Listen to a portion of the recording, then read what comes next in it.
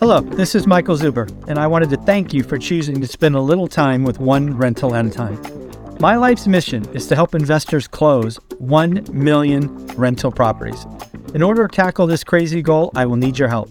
If you like this episode or any of the content we produce, please share it on social media. If you get one of my books or perhaps one of our 500 cards, please take a selfie and tag one rental at a time. Now on with the show. Alrighty, folks, as one rental at a time is growing, we are able to attract other amazing individuals in the real estate game, and I have a surprise guest for you today, the one and only Jay Parsons. How you doing, Jay? I'm doing well. Thanks for having me. Absolutely, absolutely. So for the few folks out there that may not know what you do for a day job, let us know what you do and how you play in the housing game, and we'll get into a couple of key topics. Well, sure. Well, thank you. So I'm the chief economist at RealPage, and what we do is get primarily a software company that gets data through our property management systems. And we're able to analyze that and kind of keep track of what's happening in the market. And so we have a team here that keeps track of things and tries to forecast where the market's going a little bit too. Absolutely. Now, just for the audience to watch this, a lot of multifamily, a lot of single family, would you say your orientation is towards multifamily? So we'll call it 5 units and above, and really probably 100 units and above? Yeah, that's the well. I try to cover all of it, but certainly we have better data on the larger multifamily side for sure. Absolutely. So if we step back and look at the larger multifamily, I think we just got housing starts earlier in the week that kind of talks about single family 4 and below and 5 and above. And what did you really take away from this week? And then what's the bigger story on construction and inventory? Because we hear a lot of starts, a lot of things coming, but what's the real deal? Yeah, no, it's there's been some good exchanges on Twitter or X about this, and the people on the ground just aren't seeing this, and we're not seeing it in the data either. There's really no acceleration of starts in our own data, and I've seen similar from some of our competitors and peers in the industry. We're seeing starts that are down 40+%. And you talk to developers out there, and they're all having trouble getting financing, and if they can, it's at very low loan to cost ratios, which means they have to raise more equity, and that's just hard to do. And so it's a very challenging environment right now for developers, and as a result, there's just not a lot happening this year, especially compared to the boom of 21, 22 for construction. Yeah, I think there's really I don't think the average person understands how, I don't know, I'll call it tight lending is in kind of the commercial, regional banks who used to do the lion's share of this business. Even if they are doing loans, loan to cost is down, loan to value, for the residential folks. Yes. And that's going to impact next year, right? That's going to be supply that doesn't show up. And in multifamily, that gap, that air pocket that we're creating, that could actually work against the Fed, right? Because if it's not there, if supply's not there, that could be a problem, at least in the future, and maybe see shelter inflation come back. I think it's rolling over now, but if we create a big enough air pocket, it could be a problem next year or the year after, perhaps. Yeah, I think more like 2025. I mean, the nature of these multifamily projects in particular, most of them that are getting built these days are 200+ unit properties that take 18, 24 months to complete. And so we had a lot of starts at the end of last year. And so that really carries us through next year. But by the time we get 25, at this point, the industry consensus is that if the economy is still in pretty good shape, we should see, some effective rent growth reemerge in 2025 as demand catches up to supply. So, I don't think it'll be a situation like we saw in 21, which is kind of a perfect storm of factors and broader inflation. But certainly, I think it's reasonable to expect some reacceleration in rents by that point. Yeah. Well, so that's what's coming. Let's talk about where we are. I think to your point, you kind of made a comment earlier that there was a lot of construction or a boom, started in 2020, yep. 2021. A lot of that product is landing now, and at least my opinion, you're in the weeds of this. A lot of it seemed to be pretty concentrated. So if you talk, national numbers, it may not appear like a problem, but when you look at the micro data, we got a couple of markets that got a lot of inventory coming, kind of all seemingly at the same time. Is that how you see the data? Yeah, no, I think it's, the construction, I think is pretty much in most spots across the country, but it's certainly, there's certainly some areas that are getting a lot more than others. there's very few major markets that are totally immune to supply at this point. But there's a lot, and particularly these boom markets like Austin and Salt Lake City, Nashville, Charlotte, and then smaller markets like Huntsville is actually in the nation, Huntsville, Alabama, and Wow. in relative pace of construction adjusted for size. So, Sure. these type of high growth markets have a lot of supply, and the demand will be there in the long term. These are great spots, but in the short term, we're going to see a supply demand imbalance, which is going to create a variable, very favorable environment for renters. But also, too, even I see a lot of analysts that are just sort of, I think, kind of lazily implying there's no supply in the West Coast as an example, and that's not really true either. You have some really high concentrated pockets on a submarket level of supply, and we see this especially in downtowns across the major cities on the West Coast, but also in some particular suburbs like in West LA and some of the tech corridors in Seattle and in Santa Clara and in the Silicon Valley. So and even outside San Diego. So there are some hot spots, and even on the West Coast. Yeah.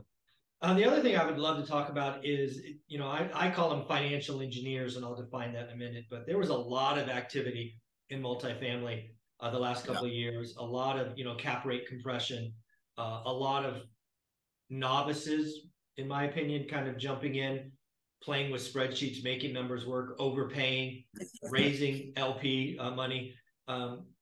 Have you looked into that data? Did you see lots of assets retrade multiple times for seemingly lower and lower cap rates? Is a lot of this, because a lot of that I think is done, and we just got to pay the price for bad deals, frankly. Yeah. There was I don't have the exact numbers, but there were a lot of new investment groups that came into the market these last few years. Not just for multifamily, but for SFR as well. I think what's interesting now is we're in this cycle where a couple of decades ago, rental housing, SFR, and multifamily really was kind of viewed as an alternative asset class, and even on the institutional level, we had limited interest in it. Much more interested in office than in rental housing. And we've really seen that switch over these last 15 years since the great financial crisis, but especially since COVID hit, and a lot of office investors now moving into rental housing as well. So yeah, I think given the perfect storm of factors, more capital coming into the space, low interest rates drives up values. It made sense to retrade the asset if you could. I heard so many stories about these investors who said, you know what, I just got my 8-year return in year 3.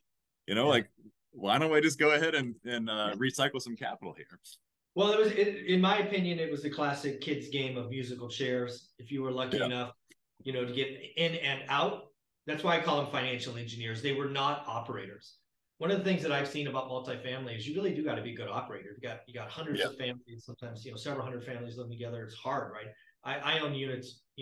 My biggest is 20 units, so it's nothing like this. And you're a counselor, right? You have to do all of that. So I can only imagine what 200 or 400 or 1,000 is. And I think a lot of people got in for easy money, and it's not easy. Yeah. Well, and kind of to your point, I think when in a generational high period like that in 21 and 22, even the worst investors with the worst strategies and the worst asset managers, the worst operators, all of them could kind of benefit from this rising tide boosts all ships effect, right? But now I think we're in a period of the cycle that really separates good investment strategies and bad investment strategies, good operators and bad operators. And I think you're going to see a lot more of that kind of in the next couple of years. Absolutely. Well, one of the things I want to talk to yourself as a chief economist is kind of shelter inflation. It's come off the boil a little, but still high. I think the last reading CPI was like 7%ish, 7.1, something like that. Are we on a trajectory where the math says it will come down over the next several months, just given the way it's calculated, or do I misunderstand it and it may spike again? No, you got it. And if anybody's kind of read some of my posts on this, I try to comment on it every month when it comes out, and it's something that I get pretty fired up about. So I could get kind of down the data nerd rabbit hole pretty quickly here, but with that warning. So what's interesting is, you probably know about shelter is the one thing that's not really real-time pricing in the consumer price index. So people listening, I mean, you think about what's in the CPI, you think about things like food and gas, those kind of things. Like, everybody sees kind of a real-time price when you go to the store, and that's what's reflected in the CPI. Well, shelter is very different. Shelters predominantly just rent, even to represent homeowners. And it's designed what the industry would call, like anybody who's an operator would call more like your in-place rent or your rent roll, which is going to lag your asking rents or your street rents. And so because of that, it's kind of a slow moving ship. But I think anybody in the business knows that, if your asking rents are quickly going down, your rent roll revenue and your in-place rents are not going up, right? Right. And so right. it's a preordained, kind of predestined downward path that I think will continue at least over the next 9 months. Like it's a slow moving ship. It's not going to reaccelerate. Like I think we have, and I think the Fed's sort of holding out for the 1% chance that it does, and they kind of have to, because they've kind of, they've relied on this metric, so they can't change their story now. But we all know where this train's going. Yeah, I've tried to, a lot of people that watch my channel aren't economists, aren't in the weeds like yourself, or trained as an economist as I was. I try to explain it as a roller coaster, 12 carts or whatever they're called, and we've got 3 of them over the edge, and there's 9 more coming. It's a mathematical certainty, right? It's I not like that. Yeah. it's not an opinion. So does that play?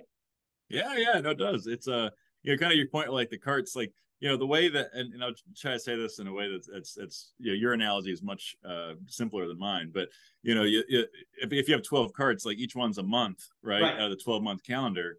And what's happening is, like, everyone acts surprised when everyone looks at year-over-year numbers. Yeah. Well, the year-over-year number, 11% of it is already determined, right? Correct. It's just the next month. So what's happening right now is we're replacing big numbers from last year, like let's say September 2022, with a lower number for September 2023. So when we look back, like the biggest bumps in shelter inflation occurred in the second half of last year through February of this year. And so those are numbers that we just are not realistically going to surpass. And so again, I think by the time we get to the spring, maybe it changes a little bit, but I think by spring next year, those numbers are going to look more normal. Yeah, I've been harping on this every month, because I think the next 2 months are actually the biggest and third biggest in the series. So there should be meaningful drop. Now, obviously, gasoline or something else can come behind it and kind of hide it. But shelter, unlike everything else, is this formula, right? We're just going to take the last month or last year's number off and put it on this one. This one's going to be smaller than that one, and that means the average goes down. It is just math for shelter. Yep, it's easy math. It's not complicated. No, well, it's easy for economists, and it's really hard for the public, because they just blows their mind. It's like, how can that be? It's a whole thing.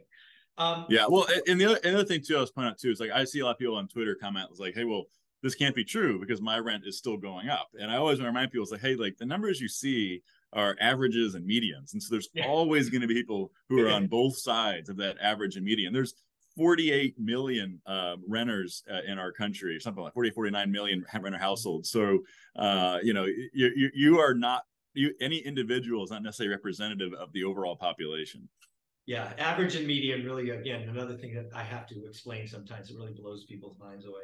I do want to, I know you do a lot of work in multifamily. I get asked this question. I'll give you my answer and then correct me if I'm wrong. I think there's a lot of people that talk about rent, and generally speaking, they're referring to multifamily, right? It's the biggest number. It's out there.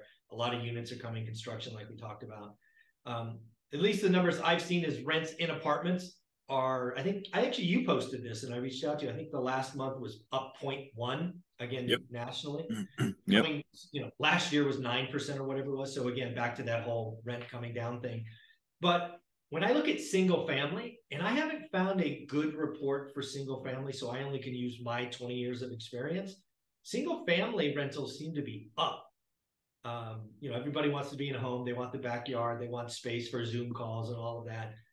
Have you seen data breaking down multifamily versus single family? And if you haven't, where would one person go to see it? Yeah, no, there are. I mean, to your point, there are a lot of data sources out there, but they don't agree with each other, and so it's really difficult to figure out what's what. Like I saw one on the low end that had single family rents close to zero, like apartments. I don't think I really believe that one, but I think the most that I think the general view is whether the numbers 3% or 5%. We're not in double digits anymore. The numbers are moderating, but I think it's pretty clear that single family rentals are outperforming multifamily at this point. But you're still just seeing some normalization. You're not going to sustain 10% rent growth. No, and nor would I want to. I think it's very unhealthy. It becomes very, problems start breaking when you see double digits like that. So, Yeah. but I was just curious, single family, multifamily. I actually think, because again, I've played in single family and multifamily for 20 some years. I actually think they run in different cycles. Everybody talks about the real estate market. In my 20 years, single families can rip, multifamilies can be soft, and then single families could crash. And I really see different cycles, but everybody wants to put them together. This is from a buying and investing landscape. Do you see it as one big, kind of, real estate market, or do you kind of break it apart? Yeah, that's a good question. I think of it in kind of concentric circles where there's a lot of overlap, but there's also some unique aspects. One thing I think is really important is sometimes, the economists, like myself, sometimes we make this too much of a cold process. We imagine people sitting at a kitchen table and saying, "Hey, is it better and cheaper to rent or buy? And do I do single family or multifamily?" Like most people, there's always somebody who does, but most people that I've ever met in real life don't actually think like that. Like you think about like what are the drivers and to go into single family rentals. Oftentimes, like this is a life stage and a lifestyle thing. I'll give you like some real stats here. Like the median age for an apartment renter is 31. The median age for single family renters are early 40s and more likely to have kids. We see very few, particularly school age children living in market rate apartments. And it's a little different in affordable housing, but in market rate, we just don't see it as much. So I guess to answer your question is I think that both kind of obviously are tied to the broader economy and household formation. I mean, all the usuals demand stuff, but there are some nuances that are driven by demographics. And especially if you're in an area that's an aging population and not seeing a lot of like in-migration of young adults coming out of college, things like that, single family rentals are probably going to be doing much better in those situations. Or on the flip side of that, it's a very, younger market that's booming, not enough apartment supply for that demographic. You can see apartments do better. So again, there's some overlap, but I think also some unique, obviously, differences there. I love that. I love that. Well, I'd be remiss if I didn't get a chance to ask you about, what your crystal ball shows, and obviously yours is as broken as everyone else's. But I see a lot of a comparison, or a lot of people want to make our next 2 years in the real estate game like the GFC. Everybody wants to talk crash. Everyone wants to talk this. We got existing home sales today. We can talk about that in a minute. I actually think, and I don't know if you've done research on this, I think the next couple of years it's going to be very much like the S&L crisis, kind of the early 80s. And, we could have some significant commercial pain, office, other stuff. I don't know if we're going to have another RTC or whatnot, but there's some pain coming. It's not, in my opinion, the GFC, probably more akin to the savings and loan crisis, but I'm curious if you've had a look at any of that. Yeah, no, it's a tough question. Like you said, I like to tell people always ask about the crystal ball, and I always tell them it's fuzzy, not broken entirely, just very, very fuzzy. Fair enough. But no, it's obviously as much art as science. But no, I think that's a good question. I mean, I think there's a lot of the doomers on Twitter who they've predicted, what's the joke, 500 of the last two recessions. So yeah, exactly. I think, I think, let me put it this way. I think 24 is gonna be a tough year. And I think, you've had a lot of groups out there, particularly in the multifamily side, newer groups that are going to have financing issues. The slowdown in rents really isn't that. I mean, I don't want to say it's not a problem, but it's like the compressing margins is manageable for somebody who's been a long-term holder, has a manageable cost of debt, doesn't have their maturing loan. Expenses could probably go faster than revenues for a year or two, and most owners can withstand that. But if you're in this group where it's a financing issue, it's not a physical real estate issue or a fundamentals issue, it's a financing issue. I think 24 could be very, very challenging for that group. And so I don't know that like I agree with you. I don't think the GFC is necessarily a good comparison point to that. There's some similarities, but at that point too, we had a massive recession and there was a fundamentals issue in addition to financing issues. And actually the financing issues wasn't even in multifamily. It was really single family. Yeah. So I think this one is a different situation. And those who bought at peak prices with short-term floating rate debt, I mean, some of them are going to be in a world of hurt. Well, I think that's the key. And I actually talked about this with Ken McElroy, obviously a big multifamily investor. And I was telling him um, that I saw the same financing stupidity the last couple of years in multifamily that I saw in residential in '05. The problem in residential in '05, you didn't see the pain until the debt reset, right? 51% of debt was, or 51% of mortgages in '05 were ARMs. Some of that, I think 14% of that was picket payment ARMs, toxic garbage. We had the same kind of behavior in multifamily, in my opinion, with all these new entrants, bridge debt, 2-year IO, all of these 5% rent assumption or rent growth for 5 years, all of these just Excel-based stupidity, non-operators, financial engineers. There's a price to pay for that. But residential, at least heading into 2023, I think 97.5% was fixed. You know, Black Knight puts all these numbers out about how much is below 5, below 4, below 3. The pain coming, at least nationally speaking, is not residential. It's multifamily, I think. Yeah. Well, I'd agree, but I also say that I think some of that gets even. Let me say this. I agree with you, but I also think that even on the multifamily side, it tends to be overstated because when you look at all the debt in the U.S. for multifamily, there's $2 trillion multifamily debt.